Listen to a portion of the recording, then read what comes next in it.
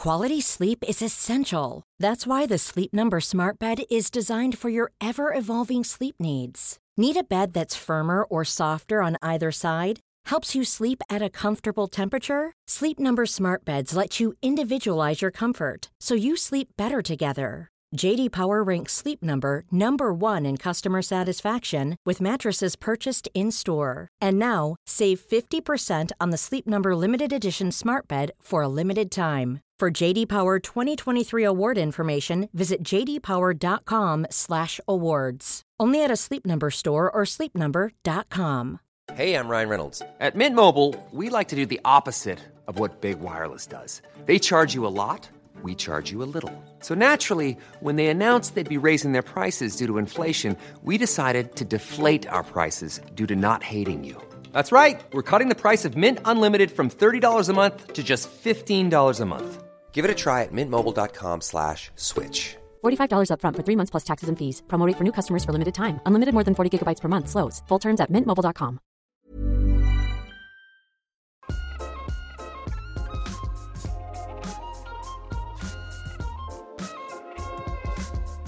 Welcome back to the podcast, everybody.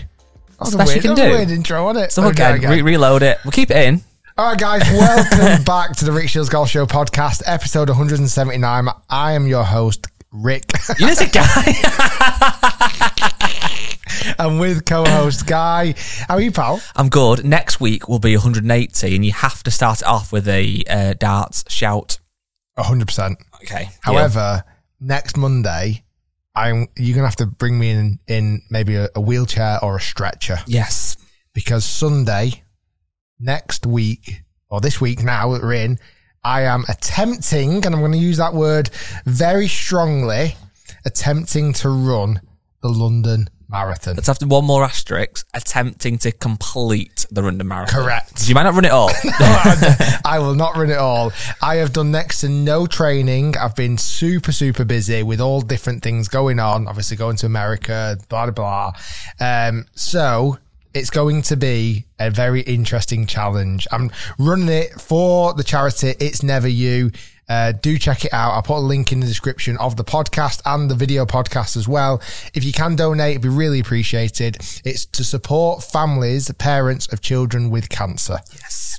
So I'm actually running it with the founder of that charity, Kerry, who unfortunately lost his son a couple of years ago from cancer. So it'll be an emotional one. I'm sure if there's ever a time that we have to dig deep, we'll remember Hugh, his little boy, and make sure that we keep going. So if you are at the London Marathon this weekend, if you see me, please spur me on. What should people shout? A code word so you know it's definitely there for you. Because there could be another Rick running near you. So go on, Rick. Doesn't really resonate. What does it have to be? Ooh. Bear in mind, people might shout this, so think long and hard. Oh God, yeah, this is quite. I was trying to think of a funny one to say. You know is it ondale that's quick in like Spanish? Like yeah, ondale. Yeah, I think so. That. Okay. So go ondale, Rick. ondale, Rick. Have you got an outfit planned? Yeah, I'm going to do it in a massive teddy bear outfit. Yeah. Excuses then. Oh, well, I did it in 7 hours. So I was dressed as a teddy bear. I think I'm going to have the 2 men in a horse running past me. I'll have the guy who's doing it in a bloody 1950s snorkeling outfit, deep dive outfit, run past me. There'll be a couple of gymnasts that are doing it all on their handstands all the way will probably run past me. Yeah, but you know what? You can look at all them dweebs running past you and go, yeah, but have you played Augusta National? Have you? Yes. Yeah, so I'm looking forward to it. I'm slightly nervous, but because my expectation levels are so low, I'm also not too concerned. You've kind of, in a weird way, you've gone about it the wrong way, but yet kind of the right way, because if you'd have somewhat trained, you'd be like, well, I've done a bit of training, I've put a few hours in, I'm expecting this time or that time. You're going in with no expectations. So completing it's a good achievement, really. I'll let you know next Monday. I will complete, I will finish, albeit running, walking, crawling, Ubering, taking the bus, underground. I will get from point A to point B and finish that race. Best of luck to you. Thank you. Again, if you want to support it, link in the description. It'd be really appreciated. No, it's a good cause. And jokes aside, I think any time that you do put your name to a charity event, you naturally raise a lot of money thanks to our wonderful listeners and watchers and your subscribers, etc. So kudos to yourself. Kudos to those people who put in their hands in their pockets and spending their hard-earned cash and putting it to such a great cause as well. Today's podcast, it's quite a chilled out vibe because it's your first day back proper since you're gallivanting around the States. Speaking of the States, I've actually become a big fan of country music over last weekend. Yeah. What? Yeah. Why? So, I'll tell you why. Actually, this weirdly links back to one of your last charity escapades when you walked across, and it's Australia, Scotland, and me and Matt behind the camera and a couple of the lads, we played golf one evening, and one of them was playing music, which I'm not against. I've never really been someone that has music on the golf course. What's your thoughts on that? I've just not done it enough, but I think I would enjoy it. It's quite good. Get a speaker. My only thing is I just don't like disturbing other golfers. Well, the lucky thing for us was the course was empty. It was about 7 o'clock, was it, Matt, on an evening or something? And this really cool, quite cheap Scottish golf course. And one of the lads had a speaker with him and he put on country music. And I liked it for 2 reasons. Firstly, it was weirdly quite chilled. And secondly, because I didn't know the songs, it actually worked better as background music, if that makes sense. If it was songs that you recognised, that humming along to, whatever. This weekend, I was driving and I was a bit sick of my smooth chill, which is what I normally listen to. And I went for smooth country and I'm loving it. Yeah. Well, so there you know, something you know about me, something new.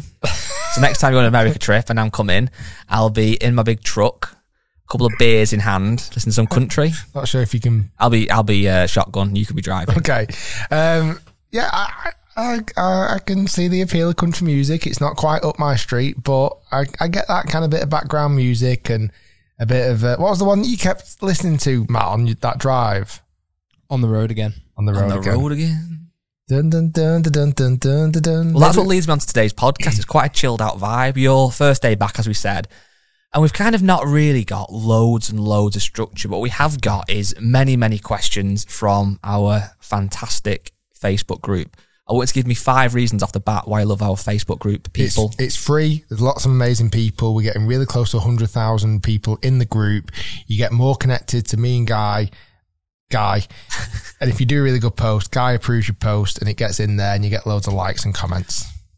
You can blag your way out of any situation, can't you? That's one of your skill sets. Thanks. That was on the cuff and you just nailed out 5 reasons.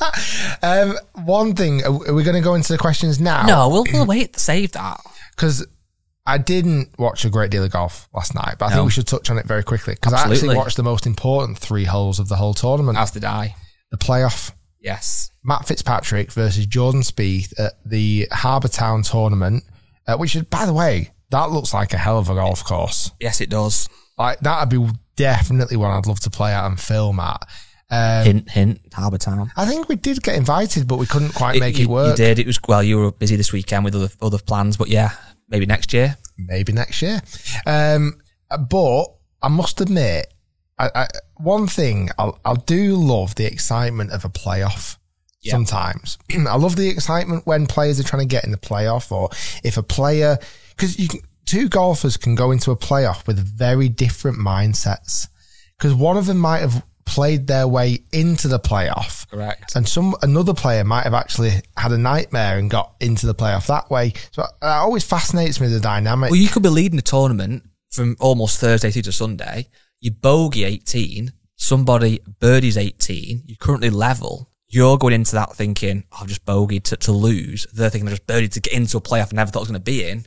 Look at the momentum swing. It's crazy. So I watched the final 3 holes, Matt Fitzpatrick again versus Jordan Spieth. Arguably 2 of the greatest putters on the planet. Correct. And it really did come down to a putting competition, even though they were both hitting it unbelievable off the tee. The par 4 they played the first playoff hole. Jordan Spieth had an unbelievable look at a birdie to win the tournament. He missed it. They went back to the 17th hole, which is the par 3. Under that much pressure, they both put their golf ball inside 10 feet. Yeah, and then the putt that Spieth missed was just, I felt for him. It was just shy on speed. Yeah. Matt actually hit a bad putt there, or didn't quite read. He had a very similar putt in regulation play. And then when they went down to the third and final playoff hole, and that 9-iron Matt hit into the last hole where he nearly holed it was fantastic. I like watching Fitzpatrick. I never massively used to, but I actually do now. I think he's got a lot of strengths to his game. His driving's ridiculous. Long. The one thing that I always feel like the commentators jinx him on, they always say, here he is, Matt Fitzpatrick, one of the best putters on the planet, or the best putter on the planet. I always feel like he misses when the commentators say that almost every single time. But I suppose they're probably doing it from like 30 feet or something. Well, that's it. And even, what was the stat? Even Tour Pro's hole, is it 4 out of every 10? Yeah, 10 10 foot feet. putts. So you think statistically he's going to miss it overholing it if you're watching him? And then what was really cool as well, the putt he holed in the first playoff hole, which was like a 6-foot par putt, he just drained it. There's 2 things I did notice which shocked me. Number one, the USA fans chanting so much for Jordan Spieth and for Jordan Spieth winning over Matt Fitzpatrick. Why would that surprise you? I don't know. Maybe I've not encountered that much at a tournament myself. Do you mean having a clear favourite? Yeah. Like, I feel like if it was, let's say, the Open Championship and those 2 players are in a playoff to win the Open, I would feel, and again, you might correct, I don't feel like the audience, the crowd, would particularly favour Matt Fitzpatrick just because he's British. Maybe. Is it more that... Is it more of... It is that, but is it also more of what that player means to them? So, for example, Rory would get the crowd over Spieth, wouldn't he? Yeah. In Europe. Is it because, although obviously Fitzpatrick now has won a US Open, he's a legitimate golfer, is it that Spieth just, people have known him for longer, he feels more like a household name, they might feel more connected to him, as opposed to the fact that because he's American? Possibly. It really surprised me, kind of the jeers and chants towards the negativity of Matt Fitzpatrick. Like, there was quite, when he hit a shot, there was kind of like boos, and like there was, even when he missed the putt on 17, there was lots of cheering going on, and like, it just shocked me. I only watched the highlights this morning on YouTube, so I didn't actually see all that. Watching it live, like Matt Fitzpatrick missed his birdie putt on 17, which is like, again, a 9-foot putt to make birdie, and he missed, and the crowd went crazy. They were like chanting USA, USA, and Matt Fitzpatrick had a little 2-foot putt, return putt, and you can actually see Jordan Spieth in the background saying to the crowd, like, quieting down, like, chill out. Like, it was just, I've not experienced it in person at a golf event where that's happened, and maybe just seeing it on TV, whether the volume was turned up, especially in certain areas. Potentially. It just seemed, and again, I get it, the event is in America. Their boy, Jordan Spieth, is in the playoff against an English lad. I get it. But I just don't think I'd ever seen it as visibly. Now, it's late in the day. I'm sure quite a few beverages have been consumed. But I feel like at the Open, even if that had happened, is it the fact that the UK or the British are not as patriotic? Have we not got a cool chant? It's not like we can go, UK, is it? Could start it. You know, I don't know. It definitely. And the other time I'd seen it, and I'm going to come on to something quite interesting here in a moment, the only other time that it was highlighted to me, it was when, again, Matt Fitzpatrick was doing really well at the US Open when he won it last year. And the Netflix documentary, in that, because again, that was filtered a bit more live, you could hear the cheering when a non-American player missed. Yeah. So Matt Fitzpatrick missed the putt. You could hear loud cheering, celebrating the fact he missed the putt. Yeah, I'm not a fan of that, really. It just seemed weird. What was interesting though, so I was literally watching it last night on my phone, just watching the last few holes, and my wife said, "Oh, what's going on?" I didn't know there was a golf tournament on. Golf tournament every weekend, love. But she said, and she looked at my phone. She went, "Oh, is that? That's." She said, "Don't tell me." Matt Fitzpatrick. Really? I said, "How'd you know that?" She went, "From Netflix show, from the Full Swing that I watched with you." Wow. And I was like, wow. I said, "Who's the other fella?" She went, "I have seen him." She called him Justin Spieth. But close enough. That's what I mean. Close enough. But do you remember that Full Swing episode? It did have Justin Thomas and Jordan Spieth in as well. Both J's. Got both J's. What was interesting though there, I don't believe genuinely my wife would have, and she said, "Oh, he had that really cute family, and what about his brother there and his mum and dad?" I'm like, wow. So it's hard for us in golf to kind of fathom the fact of how much maybe influence that Full Swing documentary has had. but definitely it educated certainly my wife, who's an active non-golf. She actively pushes away from golf, consuming it, because I'm so invested in it. In the fact that she knew someone on TV, a bit of story, a bit of background. She even mentioned he's from Sheffield. Like, I thought it was really interesting. You know, something that I'm going to get off my chest now that I'm not proud about, I'm not happy about, but I need to bring it to the table. I feel like, and you know this, I am one of Tiger Woods' biggest fans. Grew up idolising Tiger Woods, still do idolise Tiger Woods. And obviously, at the Masters, he had to withdraw. Was it after? I can't think. It was after the Friday. So he made the cut, and then he withdrawed on the Sunday. So did he play the Saturday? I can't quite remember because now. The cut wasn't quite finished. He did 9 holes on the Saturday. Right, but he didn't play the actual third round, did he? No, he didn't. Right. He didn't play the final 27 holes. And my memory's terrible. I forgot a week later. But anyway, obviously, I was sad to see him withdraw, and I was sad to see that footage of him really, really hobbling, that kind of almost iconic footage already, where he could hardly even walk. I know you've said, obviously, from going and now playing Augusta, that it is so much hillier than it looks on camera. And we hear a lot about how Tiger is actually fit enough to hit the golf ball, but not fit enough to walk the golf courses. So as I said, when he withdrew, I felt sad. But in the grand scheme of things, I wasn't that bothered. And it worries me because it's a double-edged sword. I'm worried and happy. I'm looking at the leaderboard from the event this weekend. Obviously, there's no Tiger Woods because he wasn't playing. You've got Fitzpatrick, you've got Spieth, you've got Cantlay, you've got Schauffele, Thigala, I won't read them all, but Scotty Scheffler, Sam Burns, John Rahm, Fowler, Fleetwood, the list goes on. There's so many strong names now who are competitive and making each event competitive. I don't feel like I'm missing Tiger as much as I thought I made him. When I say missing that, I'm almost preempting his retirement. Now, potentially, when that day does come where he actually retires from competitive golf, I will naturally feel gutted. Cry. Yeah, knowing that he's never going to come back. Because even now, there's that little hope that actually maybe this time he'll have a bit of time off and he'll come back and he actually will be able to win again. And he won't let the... I think 2019 made that point very clear. Exactly. That he can still go out and win a Masters. Never write him off. But I do feel like I'm kind of, as time goes, maybe because it's quite a long journey. If, God forbid, in 2005 he broke his leg and never been able to play golf again, that would have been such a shock. But because it's prolonged, it's gone on and on and on and on. I do feel myself getting to, like we said last week or a couple of weeks ago before the Masters, we hadn't even thought about the fact Tiger was playing. Are you with me on this at all? Or? Do you think then, when Tiger was so unbelievably dominant, that his pull, his power was almost equivalent to 20, 30 other players, where now, because you've not got that one central person, you are starting to see a much broader amount of golfers that are getting seen more in the spotlight? Possibly, yeah. I love two things in sport, and they're both quite contrasting. I love it when you've either got one person who's unbelievably dominant, like Tiger was. I just love watching greats, whether it be Ronnie O'Sullivan or whatever it might be.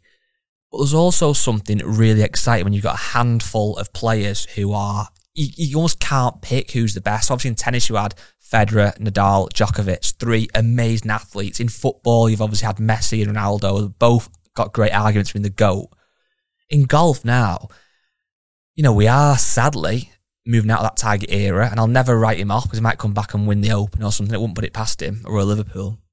But we're getting to this era now. We've got Rahm, Scheffler, McIlroy, a massive list of other players kind of underneath that, who any week could win. I think golf is in such a strong place. Yeah, I totally agree. I feel guilty for not being more missing Tiger.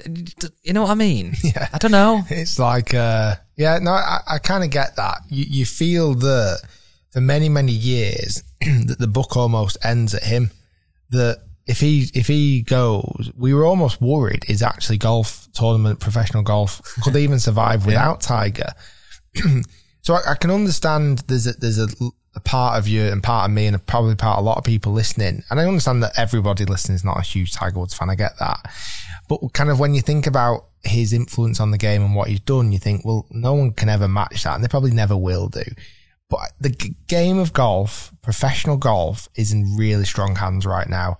And it probably, I know there's a LIV event again coming up this week, isn't there, in Adelaide? Again, probably goes back to this point. the Masters was so brilliant again because you had all of these really well-known players. Well, two things I want to come on to. I want to come on to Rory in a moment as well and his performance. But I actually, and not going to say I can't believe I'm saying this, but I actually was surprised, maybe I should say, at how much I was rooting for LIV players at the Masters. And as I've kind of made it quite clear, if you listen to this podcast for more than 1 or 2 episodes, you'll know that we've had very underwhelming feelings on LIV. And that's not, I use the word underwhelming because I'm not necessarily against it per se. I've just not been massively excited by the product yet. Maybe that'll change in time. But the fact that a number of their players did well, obviously Brooks Koepka fell away, Phil Mickelson did really well, Cameron Smith was kind of decent. It proves they have got some great golfers, and that almost to some degree made me actually look at LIV a little bit different and think, actually, yeah, a lot of these guys aren't past it. They are still super competitive. Maybe LIV is a better product than I'd give it credit for. Maybe I should keep a closer eye on it. Do you think? Yeah. I think, again, going back to your point, I think we've had a fairly neutral and balanced opinion from all different walks of tour life. You know, the PGA Tour isn't a perfect product, but it's got a lot of strengths. LIV Golf isn't a perfect product, but it's got some strengths. Yes, I think this year, I think where it would get more interesting down the line, do these guys, because you talk about the Phil Mickelson. I mean, that was a real anomaly. All right? Anomaly. Yeah. In the fact that he performed so incredibly well, considering he was so out of form. Mm-hmm. You know, now he's won there. Is it 3 times he's won at Augusta? Or 3 green jackets, I think. You know, he's obviously knows how to play at the golf course. And I think if there's any golf course that these past champions have a chance of winning again, as Tiger proved that, it is going to be at Augusta National. But I don't know. It feels like, yes, maybe this year they were still competitive. Will that happen next year? Will it happen the year after that when they start to have less chance of competing with the best players in the world? Because, you know, let's say Brooks Koepka, obviously with the finish that he had, it will guarantee him for a number of majors for a long time. And obviously he's a past major winner, etc. Yeah. What happens when these exemptions start to run out and you know, these guys don't get into the Masters all the time? I can't think of an example off the top of my head. Well, for example, I think you get... So let's say Kevin Na. Right. Now, Kevin Na pulled out from injury. I can't understand, will he be exempt next year for all of the majors? I can't imagine he will be. So I did a bit of research in this. Now, I'll get some of this wrong inevitably, so people might feel free to comment. But there's obviously several ways to get into the Masters. So if you win, obviously you're in for life. If you win a major championship, you're in for the next 5 years. If you win the Open today, you're in the next 5 Masters. If you're top 50 in the world at the year end, you're in. If you're top 50 in the world the week before the Masters, you're in. Certain things as well, this is more PJ Tour focused, but if you come in the FedEx, certain positions, whatever, you get into the FedEx playoffs, you're in, etc., etc. Amateur champions get in. Amateur champion gets in, mid-amateur gets in, several US amateur, etc. But for the professional game, so for example, Brooks Koepka would have got 5 years. His last major was 2019, I believe, so he'll get 5 years.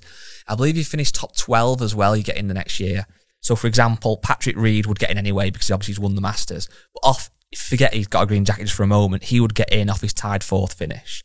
Joaquin Niemann came tied 16th, so I actually don't know, unless it's world ranking, how he will get in next year. It's unlikely he's going to be in the top 50, unless he does good at another major. Well, that's the thing, so it depends on where he is in the world rankings now. We'll have a quick look. But basically, it will get harder for them to get in. What's his world ranking? And again, this is the point of why LIV Golf is trying to push so heavily for world ranking points. Do you think they should get world ranking points now? He's 25, Joaquin Niemann, so he might well. I think because they've got such a high caliber of player, yes. It surely can't be as strong a world ranking points. Not legitimacy, that's the wrong word, but almost the quality of the ranking point surely can't be as high as if you were playing in the PGA Tour event. And this is, well, yeah, I'd agree. But this is also why, though, looking at how well some of the guys did in the Masters proves that there are at least a generous handful of guys who are. So I had a good website then, LIV players finishing the Masters. So it showed the best finishes.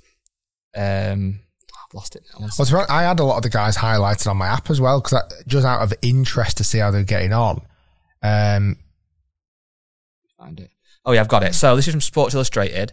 Obviously, Brooks Koepka came tied second with Mickelson. Patrick Reed was fourth. Joaquin Niemann was 16.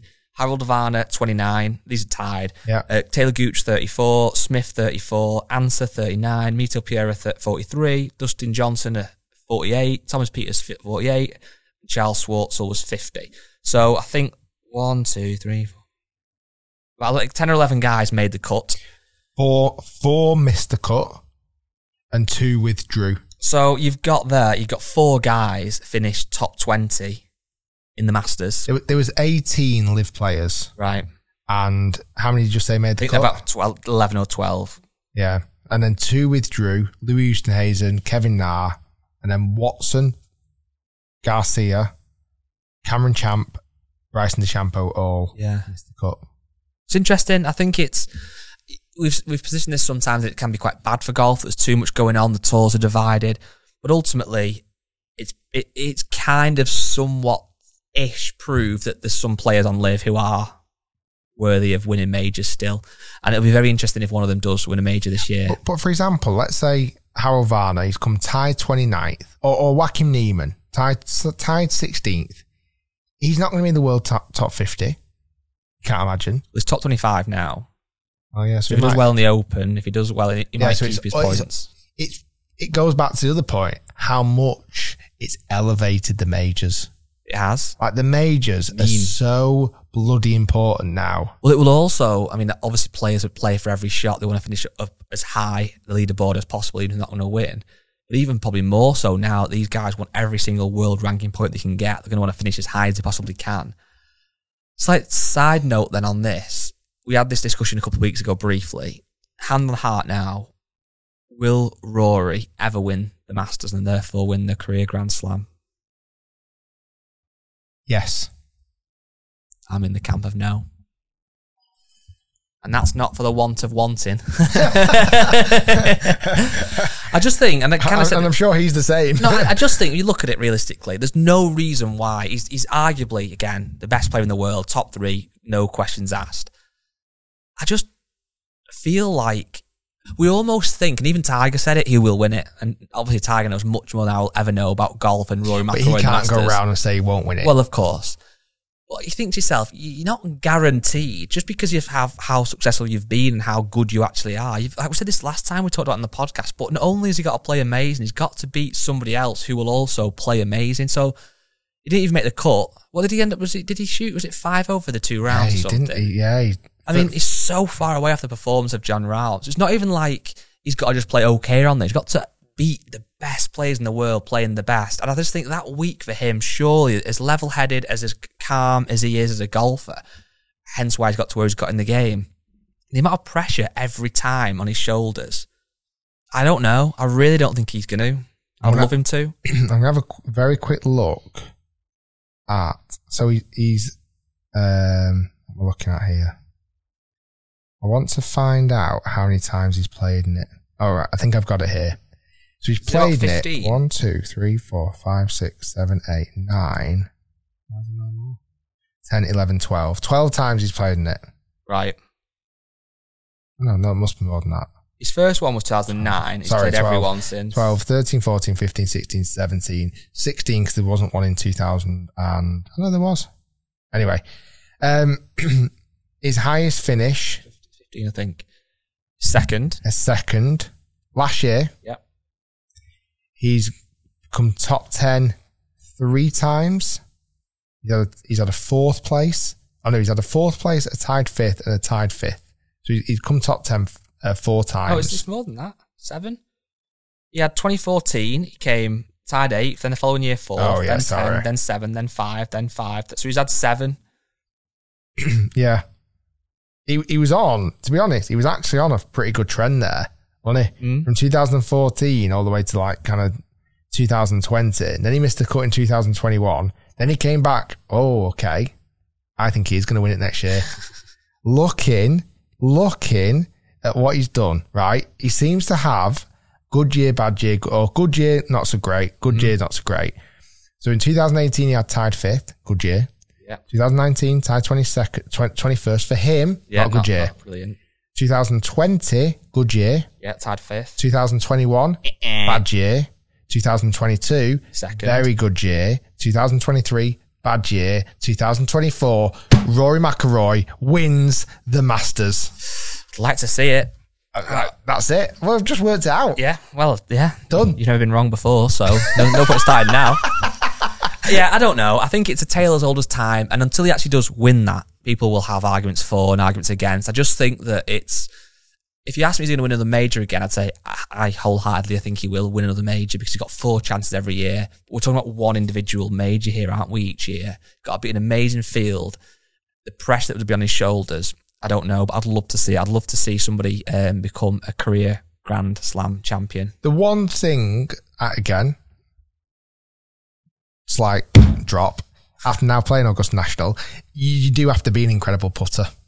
Like you really do. It's the one thing you have to be, obviously great off the tee because it's long and tight, but your putting just has to be phenomenal. And it's no huge secret. That's not his strength in his game, is it? Can be very off. It can be streaky. It can. So I suppose that goes to these kind of finishes. If it's on, it's on. If it's off, it's off. So that's what they always say. So there's your little. So I'm sure Lou, the stat guy, Stagner. He's probably rolling his eyes now and going, bloody hell! Like I've got all these stats around what he's going to do, and we're just going, if he's on, he's on. If he's off, he's off. Simple as that. I'm Don't looking overcomplicate at it. Wikipedia and trying to work out some pattern that he's gone bad year, good year, bad year, good year. Next year, Rory McIlroy wins the Masters by 3. Wow. Will you be there? Hopefully. Nice. We'll find out. So we've had, as I said at the start, we've had a number of great questions from the Facebook group. We are also always open to emails. So if you want to email Rick, do it. It's podcast@rickshields.com. You like reading them, don't you? Yep. You get past the best ones. I read everyone. No, we do. But annoyingly, I think because we read the email address out all the time, we get so many spam emails. I don't mean off people that obviously watch actual like pure bots. spam.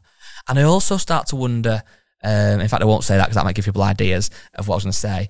But yeah, we get a lot of spam. So it's, but we always try and read the actual emails as well. So if you want to email us, get some in for next week and we'll sit down. I actually think I know what you're about to say there, but yeah. Yeah. Okay, so Stuart McDonald, again on Facebook, has said, did Rick buy the 2-ball blade putter from Golf Bidder? Lol. So just briefly before you answer that, we would like to thank everybody for their support in the recent Golf Bidder video. It has banged. Yes, I won't give away the result just in case nobody has watched it. People have watched it. There's 700,000 Just in people. case there's 800,000 now, I think. In case somebody hasn't watched it, I won't give away the result. But it was an absolute epic match. Yeah. It was fun being out on the golf course with Pete again. We did the Golf Bidder Challenge, £500. We went to Golf Bidder, bought golf clubs for £500, second-hand golf clubs. Definitely check out Golf Bidder, wonderful site. And you can sell your old golf clubs if you want to get rid of some. They're hanging around the garage or whatever, and you can get some, upgrade them for some new second-hand golf clubs, and even brand new golf clubs they sell as well. Every time I've done the challenge, I've pretty much walked away buying either the full set of clubs that I actually had that time, like legitimately buying it, or buying parts of the set. This time, yes, I walked away with 2. In fact, I walked away with 2 putters and 3 drivers. Wow. Just what you need. Just what I need. So yes, I bought the 2-ball blade that I've used in the video because I putted quite well. I've used that. Whether I'll ever use it again, who knows? Probably not. I've still not quite decided whether I've retired my golf clubs yet. I don't think you should. This is from the trip to Augusta. I think footwear, potentially. If you've still got the ball. I've got the ball, I've got the scorecard, I've got my footwear. I think that's enough, personally. Because... What about a wedge? Like you've won an event, you've won the Open. Shooting 82. I could do with a new 60 degree. Just a quick note, my brother was impressed with the 82. Thanks. He said that was a good score on Augusta. Thanks. So he was off the Reds though, but never mind. Oh, wow. Joking. It was a good score. So, yeah, I might retire the shoes. I might not retire Don't it retire all. your driver. Honestly, You're not allowed. I actually think the driver would want to retire itself because it's never been used as well. Driver's going to retire you. Carry on. Yeah, so 2-ball putter I got this so it just come in stock at Golf Bidder when we were hanging around the HQ. This really cool blade, golden Scotty Cameron. It's interesting. I'll say that. It's interesting. Not like it. Not really, but I don't blame you for buying it. It's got loads of Scotty Camerons now. So it's the head cover caught my eye first. Yeah, the head cover's It's a really cool head cover, and it's a gold putter. And the thing that also, I've mentioned this on the podcast before, I pick putters from their grip. Controversial. I'll pick a putter because I like the grip more than I like the head, the feel, and stuff. I know, it's easy not to. This putter had a claw grip, a grip that is designed for the claw putting grip. Yeah, you need a medical exemption just to use it. But yeah, so it's never going to see the light of day, but I bought that. Then, while I was in the HQ, there's a couple of drivers in the last 10 years that have gone walkabouts. Look at me. One of the most famous drivers ever made by TaylorMade, the original TaylorMade M2. Yeah. For whatever reason, I don't own one of them anymore. I do now. Is that what Rose is using at the minute? Yeah. Something like that, yeah. It's one of the best TaylorMade drivers I've ever made. I bought an M2 because I can't seem to find mine. I'll probably give it to a pal or one of these rascals. Where's this new one? New what? Where's the current M2 that you've bought? What do you mean? I bet you've lost this already, haven't you? Where is it? Yeah. I don't know where it is. So you've bought a new one, you don't know where that is. It'll be somewhere. So you've bought an M2 because you've lost an M2. And the new M2, you don't know where that is either. I'll find it somewhere. Then I bought the first ever adjustable TaylorMade driver, which was called the R7 Quad, wasn't it? Yeah, R7 Quad. And then there's one. Oh, I bought the other thing I bought. So again, I've not got one of these, but this was almost before my time of making videos and doing YouTube reviews. The original TaylorMade burner. Yeah. Like the original orange burner. One. No, that's too original. No one's ever said that sentence in their life. That was the original. No, like the black and red one. Oh, okay, yeah. Like the 2000. The 2007 or something. Yeah. Yeah. So I've got those 3 drivers too. Do you think there's anything in the world, it's certainly in our worlds of where we live, that can take you back to a time as much as a golf club? Because I don't think there is. I love old golf clubs. Like I went to the shot golf. Ryan Reynolds here from Mint Mobile. With the price of just about everything going up during inflation, we thought we'd bring our prices down. So to help us, we brought in a reverse auctioneer, which is apparently a thing. Mint Mobile Unlimited Premium Wireless. How to get 30, 30, bit to get 30, bit to get 20, 20, 20, bit to get 20, 20, bit to get 15, 15, 15, 15, just $15 a month? Sold! Give it a try at mintmobile.com/switch. $45 up front for 3 months plus taxes and fees. Promo rate for new customers for limited time. Unlimited more than 40 gigabytes per month. Slows full terms at mintmobile.com. Quality sleep is essential. That's why the Sleep Number Smart Bed is designed for your ever-evolving sleep needs. Need a bed that's firmer or softer on either side? Helps you sleep at a comfortable temperature? Sleep Number Smart Beds let you individualize your comfort, so you sleep better together. J.D. Power ranks Sleep Number number 1 in customer satisfaction with mattresses purchased in-store. And now, save 50% on the Sleep Number Limited Edition Smart Bed for a limited time. For J.D. Power 2023 award information, visit jdpower.com/awards. Only at a Sleep Number store or sleepnumber.com. Hey there, it's Michelle Norris. I'm host of a podcast called Your Mama's Kitchen. When I travel, I'm usually looking for a way to find a taste of home when I'm not at home. And one of the things I love to do when I am at home is entertain. And Airbnb allows me to do that. When I was in California recently, I rented a house that had a great kitchen. And when we were sitting around the table, we were all thinking, we're in someone else's house. Someone could be in all of our homes as well. If you have a home, but you're not always at home, you have an Airbnb. Your home might be worth more than you think. Find out how much at airbnb.com/host.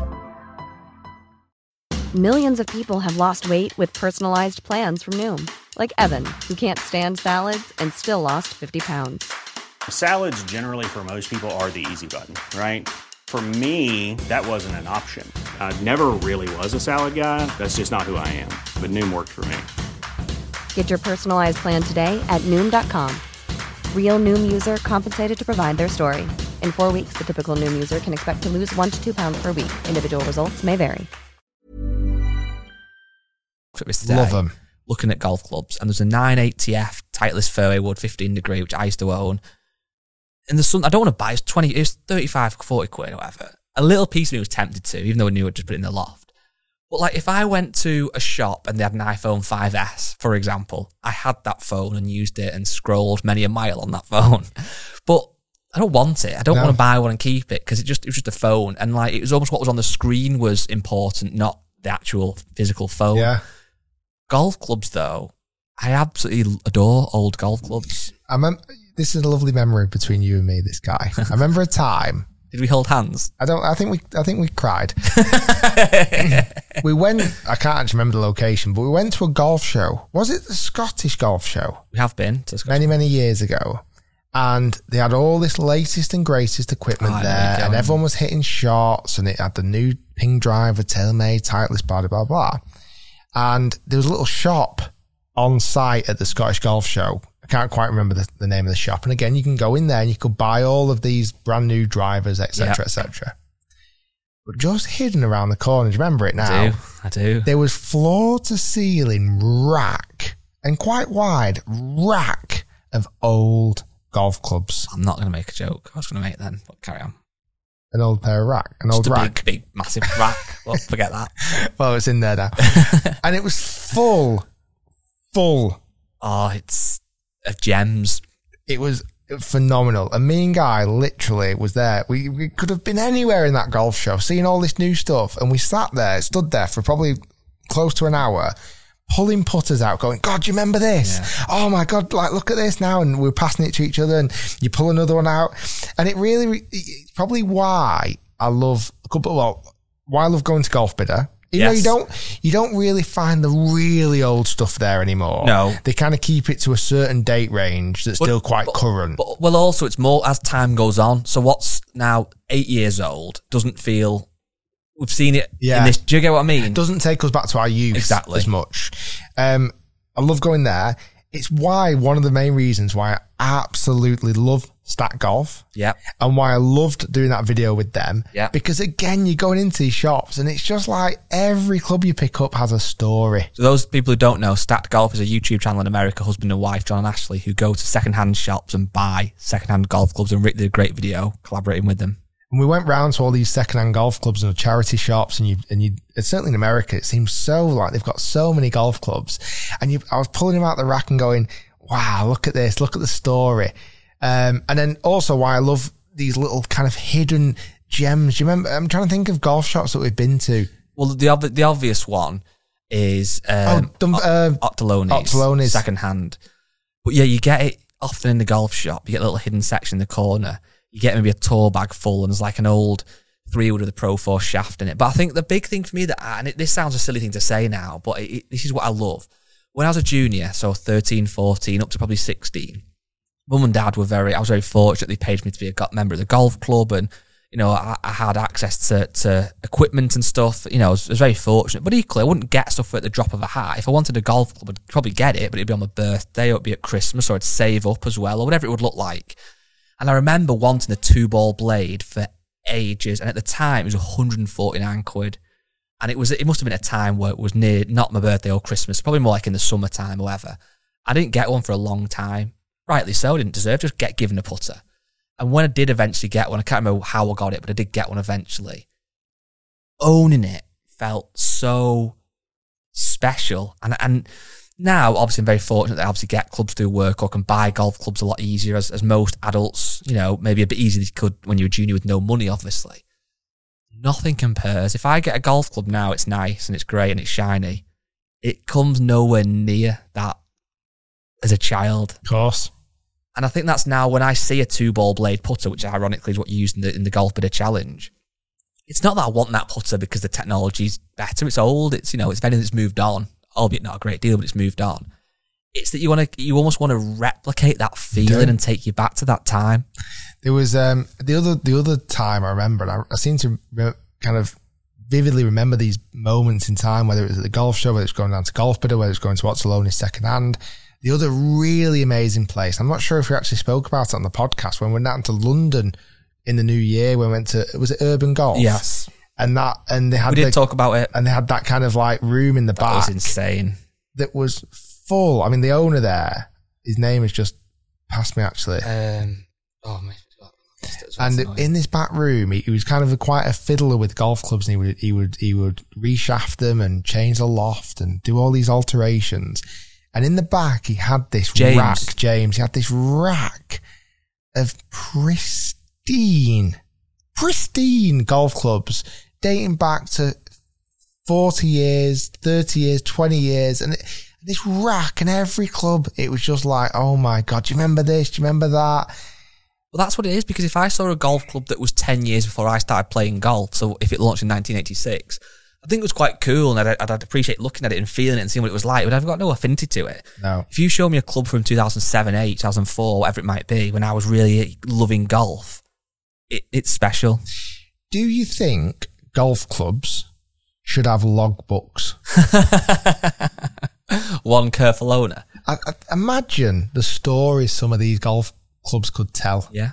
Like, imagine when you buy a new golf club, you get a little logbook and you start things off and you put your name and who you are and what handicap you're off and maybe where you play golf. And then if you go to a special golf course, you write that golf course down in this little logbook and you just keep all this little tab of everything. You know where it stays, the logbook?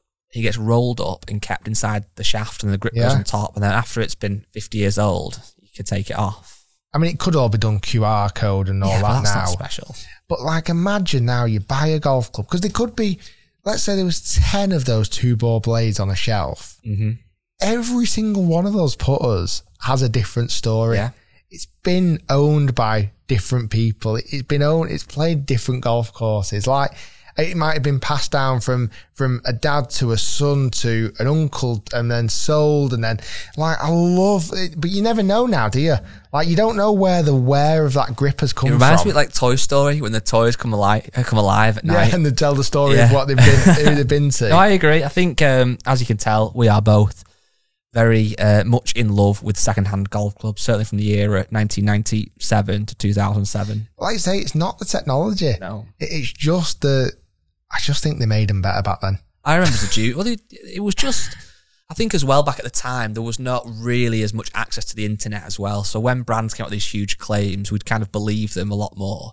And even to the point where now we're so lucky, but if you hear about a new TaylorMade driver, you Google it, you can see it within minutes. Back then, it was like, I remember a friend would be like, I was in the pro shop on Saturday, and the TaylorMade rep came with a new driver. It's not out till April or whatever. And I was like, was it like what? I couldn't take a picture, no, camera phones, nothing. It was like, you had to wait till you then saw it in Today's Golfer or Golf Month or whatever, months later.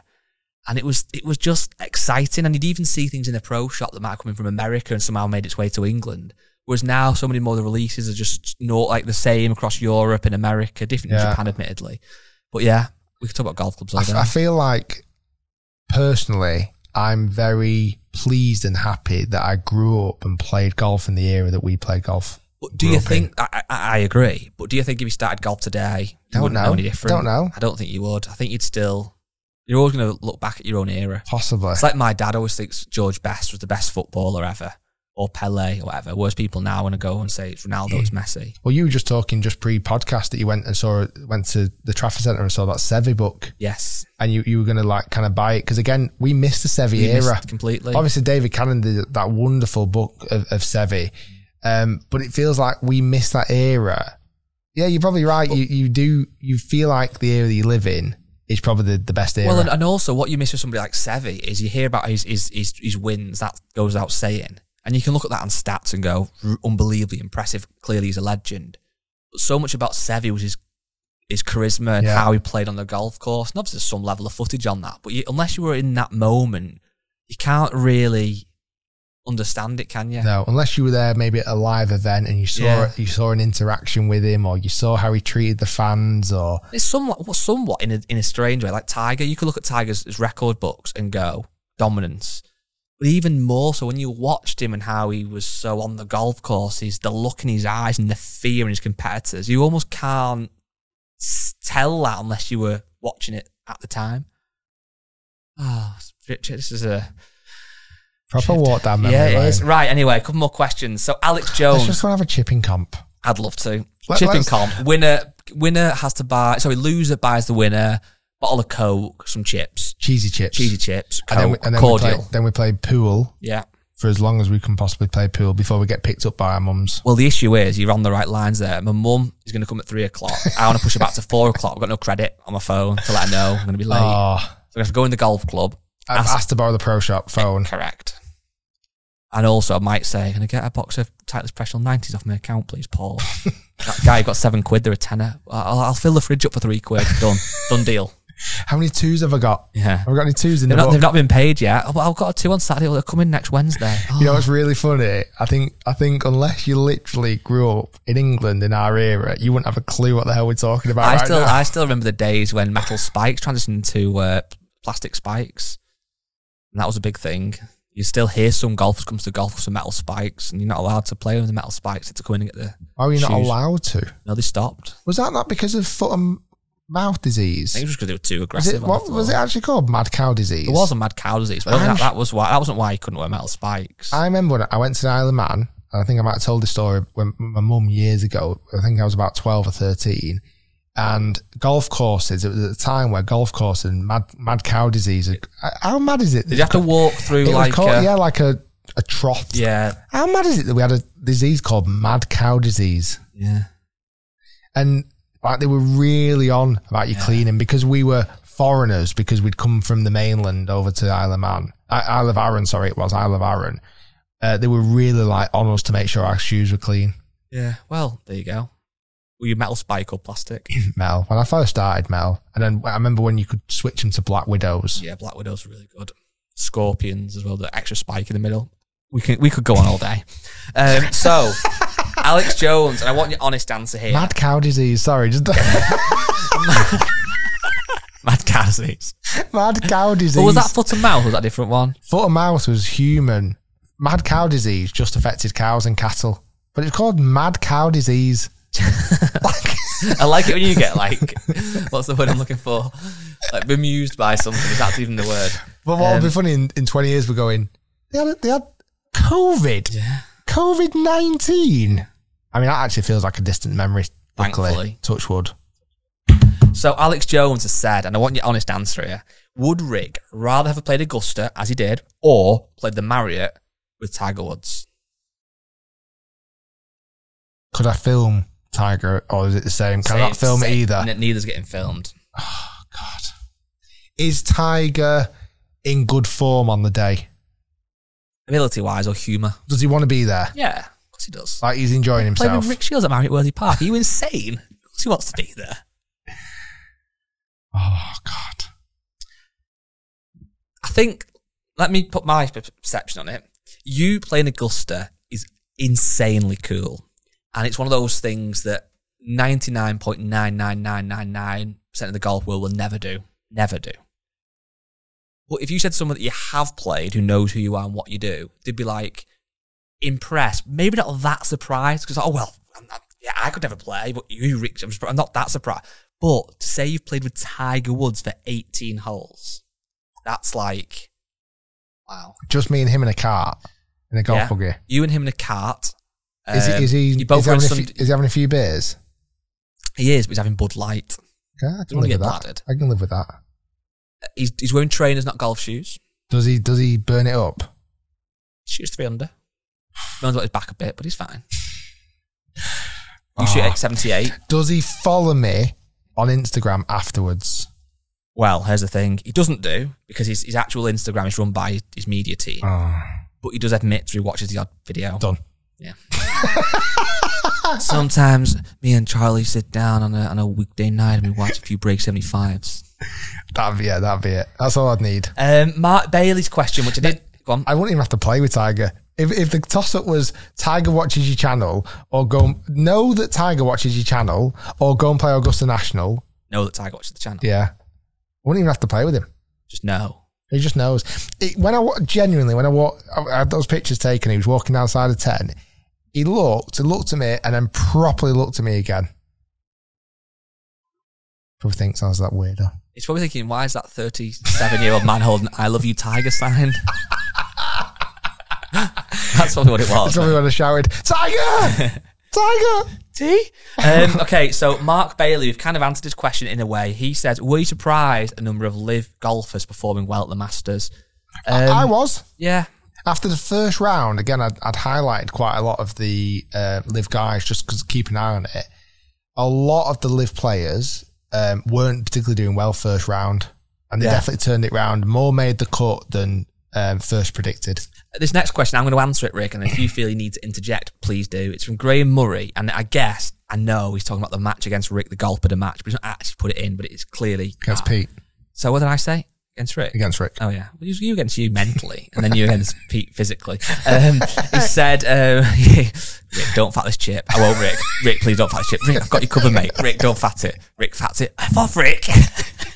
That's how it normally goes in your brain, isn't it? You're not far off. So Graham has said, was it a commercial decision to have the full match on your channel rather than splitting it across both? In answer to Graham, so again, he's meaning that sometimes back in the day, Golf Bidder Challenge would be split 9-hole on Rick's channel and 9-hole on Pete's channel. The reason this year we've done it all on Rick's was because we wanted... I told him I wouldn't do it unless it was all on my channel. Correct. Next question. Was because we felt, well, it's a nice piece of content to split, but what felt the easier, more understandable and almost digestible split was that the club selection is on Pete's channel, which goes live on a Monday. On the Friday, the full 18 holes go on Rick's channel like a movie. And that was for two reasons. Firstly, because we would debate in splitting the video into two, even on Rick's channel. YouTube's not the best at navigating you from one video to the next, really. It's not a Netflix where the next one just starts playing and it's easy. It's a bit wishy-washy. It's then a case of, would you leave it a few days, in which case people might get annoyed. We just felt it was easier that it was one video on Pete's, one on Rick's. We've got stats to prove that splitting that type of content up can jeopardize the second part. Yeah. And we've got even stronger evidence to say that moving the second part onto another channel really jeopardizes the success of the video. So we wanted it really clean, one long video. People are watching YouTube so much more on the TVs now, longer form content. We didn't want to make it short. We wanted to give you the full shebang, an hour, 50 minutes. And we wanted it to be in one place where you could find it. And if you stopped and went out for a couple of days, came back to it, YouTube would remember where you're up to and you can start watching it again. Correct. Baz Walker, another question we were almost in before, but we weren't quite, is said, why don't you rate Titleist drivers? Neither have you have one in the bag. You always talk about TaylorMade, Callaway, Ping and Cobra. I would probably go as far as saying, I would even say Titleist would rank their drivers in their family of clubs that they make as their lower priority. Yeah. I would, Titleist is a golf ball firm. Correct. Titleist started making golf balls. They then wanted to dive into the world of making hardware. But look at a lot of their hardware, their most successful hardware, they outsource it. Mm-hmm. Scotty Cameron's makes their putters. Bob Vokey makes their wedges. They make their irons, which are very good. They make the drivers, which to some degree aren't phenomenal. They used to be very, very forward thinking. They used to be very cutting edge and performance wise incredible. Over the last few iterations, they've not underperformed, but they're just not super amazingly special. I also think, and we've spoken about this quite a bit, they're consistently trying to create these real pear-shaped drivers, which actually sat behind the golf ball, don't particularly infuse a great deal of confidence. I know you've mentioned that before, Guy. However, there's no bad blood against Titleist drivers. I am going to review them. And I know we've talked about this a number of times, and this might be another question down the line. We are outrageously close now for the start of the review channel. Come on to that in 2 seconds then. Like, it's getting really close. And we might even launch it with the Titleist drivers. Correct. No, yeah, you're right. I think when we were going back to when we were growing up, I had many Titleist drivers, and one of my last ones would have been the 910 D3, which launched, I think, the back end of 2009 into 2010. Great drivers. They lost the way a bit. I think 919 that was a bit weak. And then it's actually a really good, not that we normally promote kind of other, well, not when we normally come up brands content. But to be fair, I think I said that to you, I don't know if you saw it on. Oh, was it 917, the last one? Did they do a 919? Don't think they did. No, because 917, sorry, 917 wasn't brilliant. It definitely lacked on ball speed. Then they had the TS, then the TSI, now the TSR. No, come on, is that wrong again? TSR, TSI. They had TS, TSI, TSR. Right, I had it right the first time then. And they've got, so what I was saying was, on YouTube, Titleist have got a little mini documentary about the Titleist kind of speed project of how they hold their hands up and admitted that 917 wasn't the fastest driver in the world. And then they created the TS and blah, blah, blah. And it's quite inspiring, actually. And it shows that they've kind of addressed something that wasn't brilliant and tried to make it better, which is fair play, kudos to them. But you said it then. They are very pear-shaped, even the more forgiving head shape, which is normally the D2. For me, I'm not a huge fan. I love Titleist gear. So. The only ones we've not reviewed is the TSR. Which we, like you said, soon too. Was that definitely the right order? I'm getting confused. There was TS, then TSI, then TSR. Right, yeah. Oh, I was so confused. We did TS. I reviewed TS. Big difference between 917 and TS. Then we did TSI, and then we've not yet done TSR. But yeah, launch of the new channel is coming soon. Let's just on that then. Let me get to the next question. Stuart Mitchell has said, update on the new review studio must be finished now, laughing face. It's miles off.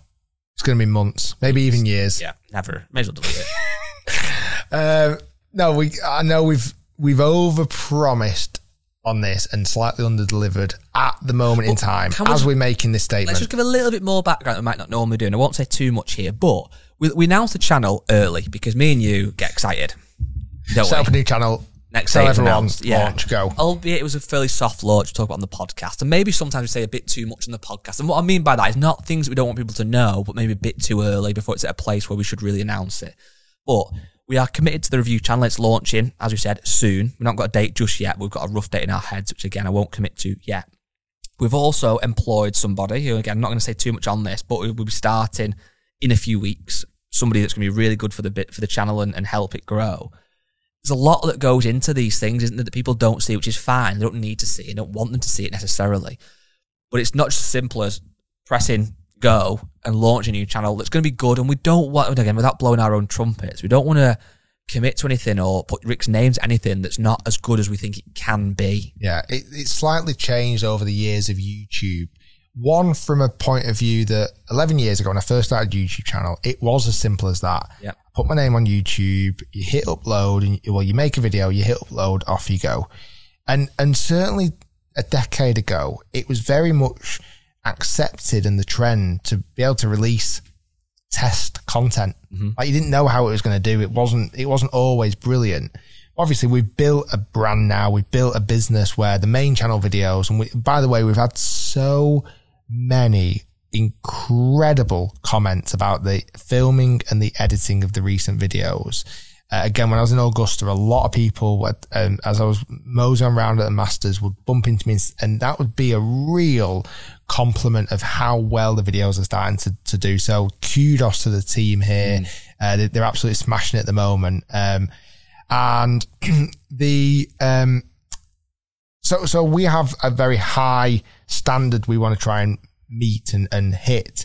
And this new review channel is to review content weekly, like release multiple videos a week. And for us to be as streamlined as possible, we've had to build a bespoke studio to allow us to do that. That's not easy. That's not quick. That's not cheap. But it's all things that we're building first, and we're putting these fantastic cameras in there, so the quality of the videos are brilliant, to give you guys listening, watching, love the content, and hopefully you're going to love the new channel, give you guys the best quality video that we can film, we can edit, we can release. And we are ambitious at the moment, we're aiming to release 3 brand new reviews every single week. Yes.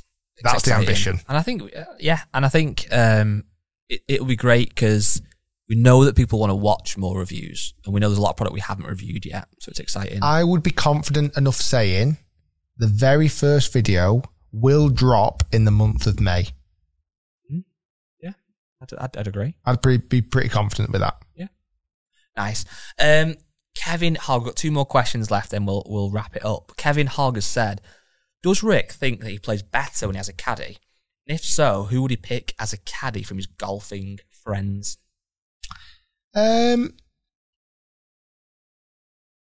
a good question. I would love a way of having a caddy that you could almost select as you're playing. And what I mean by that, a lot of the time, I'll tell you where I'd love a caddy, okay? I'd love a caddy pre-shot, and I'd love them to vanish before I hit the shot. Okay, like a genie. Yeah. So you stroke your head cover, out comes Darius. Yeah. I've had a few really good caddies recently. Like Doug, who had at Augusta National, was brilliant. The caddy I had at Sawgrass. Matt. God, that's going to annoy me. He was brilliant. The guy at the belt, like Nick had it at Sawgrass. Will Davidson was good on the video. Will Davidson. It's always good. I really do enjoy having caddies. I definitely think I play better golf. Even we did that video a couple of years ago with Steve Brotherhood. Yeah. Again, brilliant. Because I love the advice before I hit a shot. I love the confidence in there, telling you how far away it is, what club you should hit. That bit of dialogue before you hit a shot. The one thing I don't like having a caddy for is when then you don't hit a good shot. I feel a bit responsible and a bit guilty and a bit like they're judging me going, yeah, Rick, I told you to do this and you didn't do it. So this is why I'd love all the pre-bit, and I could not clip things, that's a bit rude. Knock him out. Like, him on the next shot. Stroke the head cover again and he vanishes. Blindfold him. Because I'm armed with all the information, but I don't feel guilty if I hit a bad shot. So tell you what then, I suggest, why don't we use a Garmin Z82 rangefinder? Done. Deal. Everything you need. Deal. Yeah, because even I've had my only ever hole-in-one when I had a caddy. Matt Fryer was caddying for me. Wow. And my only ever hole-in-one at West Lancs. I played pretty solid around Sawgrass, played pretty solid around Augusta. It's not always been the case, because I had an absolute nightmare at Bay Hill when I had a caddy. But that's where, again, I felt like I just wanted him not to be there because I was struggling. And when you're struggling with a caddy, it feels a bit like, yeah, it's an extra person you almost feel responsible for. You feel guilty because golf is such a solo sport where sometimes when you've got a caddy, it feels like a team sport. Imagine being, so you think that's bad, which I understand. Imagine being like a DP World Tour player, and you're doing okay. So you're making a decent lifestyle, a lot of expenses. Your caddy is obviously making an okay lifestyle, but not brilliant. Hopefully, if you go on to do great things, you'll take them with you and you'll both flourish. And, you get to the event and your caddy's like, oh, how's it going on? Oh, yeah, good, but I've got a broken wheel on my car. It's going to cost £600 that I could do without. And, oh yeah, my wife's getting made redundant. It's a tough time. And then, real life problems and mortgage rates going up, all this stuff. And then you go out, you've got the lead after 2 rounds. Your caddy's thinking, I'm getting 10% of this. Life's good. And you go and shoot 82, 82. That's what I mean. And you make 10 grand, they get £500 or something. Now that is pressure. It's stressful being a caddy. It must be nice. Like a when professional caddy. But when you're at the elite level, where you've got a great relationship, you're not going to get fired for a couple of bad rounds because you've got, you've built up a friendship and personal, professional friendship as well or whatever. But to actually be a caddy at a lower level must be tough. I remember Steve Williams was the highest paid sports person in New Zealand for a long time because he was Tiger Woods' caddy. So when it's good, it's good. But I must admit, it must be very, very challenging when it's not going your way or the player's struggling. Brutal as well. 4 rounds, kind of massive bag. Well, that's just the tournament rounds. Well, exactly, yeah. You've got the pro-am, you've got the practice rounds, you've got all standing walking the there. course in the morning as well, in the dew. Even the job of just standing there on the driving range while your players shelling balls and you've just stood there kind of... Can't just be on your phone, can you? You can't just be scrolling. Throw a ball to put on the tee. No, but... it's hard. It's like standing all day and walking and... I think there should be a National Caddy Day. I bet there is one. I'm going to see when it is. National Caddy Day. I reckon it is. National It might be International Caddy Day. I'm going to go with that. So what do you expect happens on National Caddy Day? The roles are reversed. That'd be good. International Caddy Day. What do you reckon? I feel it's not going to be one. But you could start it. Feel free to use your platform to do so. At the moment, there is no International Caddy Day. There you go. After your London Marathon, that's your next task. No. Today. Today? Today. 17th of April. It's going to be the 18th, isn't it? 18th of April. 18th of April is new National Caddy Day. International Caddy Day. I'm going to put it in my phone. Yearly reminder. What do you do as a mark of respect for the caddies? Take your golf bag to work. Yeah, you tip them more. You tip all caddies more. Yeah. You clean your own bloody golf clubs. Okay. And you thank them. You thank them for their service for caddying duties worldwide. Very good. Last question. If you are a caddy and someone, congratulations for International Caddy Day. Congrats. But if someone in person does, email the podcast. Yeah, okay. Because we want to hear your story. Or, yeah, okay. In fact, last thing, if you are a caddy and you've got a fantastic story, like a really funny one, you can stay anonymous. But if there's an amazing caddy story, email them to podcast@rickshields.com and let's hear. You can stay anonymous, but let's hear the funniest stories from the world of caddying. I love that. Last question is from Adam Bridgman. Is a putter fitting less important than the rest of the bag? I had a 2-hour fitting using Sam Putter Lab a few years back and ordered the recommended putter, but I just didn't like the way it looked and couldn't get any sort of distance control. Bought one that suited my eye better and putted so much better. Is the flat stick something much more personal, like a field club? I think it is, yeah. I always think a putter almost chooses you. Like, I love this idea, yeah. Like, I remember you used to go into like a golf shop and there'd be a rack of putters and you'd have a little putting green. And I used to just mess about and you pick a putter up and if you hold it, it went through to the next round.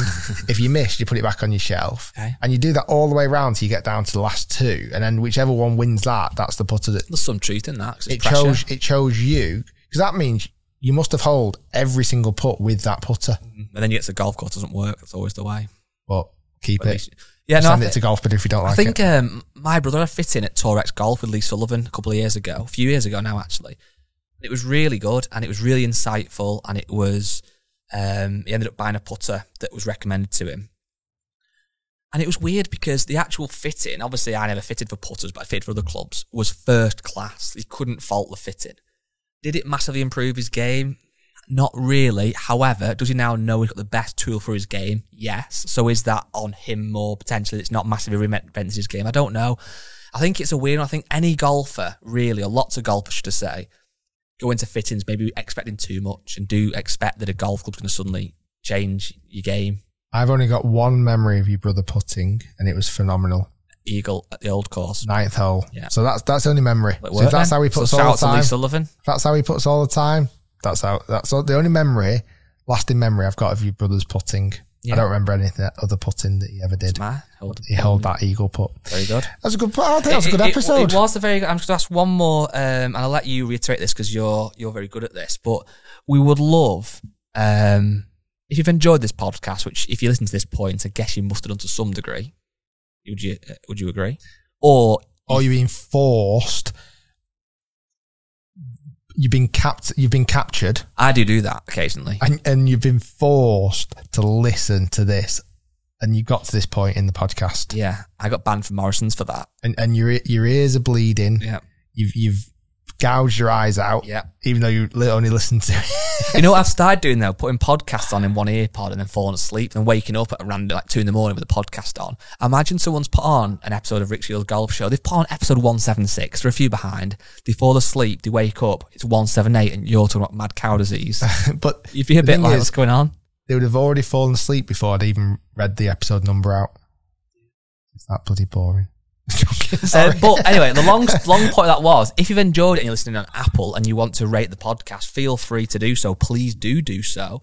This week, amazingly, the podcast was number 5 in the sports chart for the whole of sport in the UK.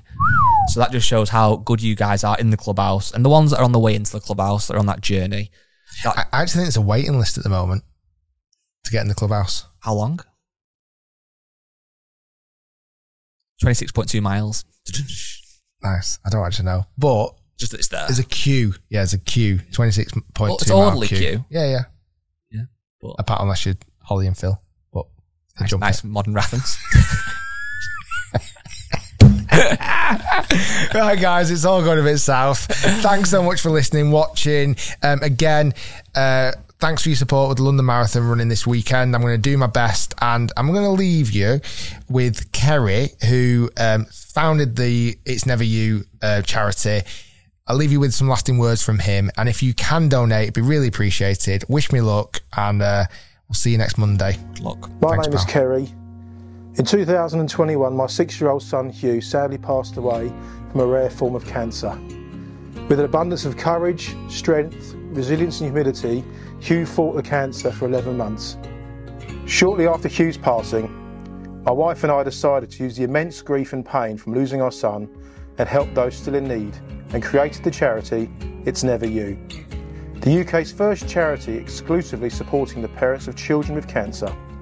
We set out to be innovative and offer something different, something that we felt was not supported during our experience with Hugh. We created the first social media platform exclusively for parents called the Children's Cancer Platform. We have created a platform where parents can access advice on mental health, physical well-being and financial resources, all which they need along the journey of their child's treatment. We bring parents together to share their experiences and to support one another during their darkest times, from diagnosis through treatment and remission, whilst also supporting parents who have sadly said goodbye to their child. By raising money for It's Never You, you will be helping and supporting parents who never thought it would be them. Thank you.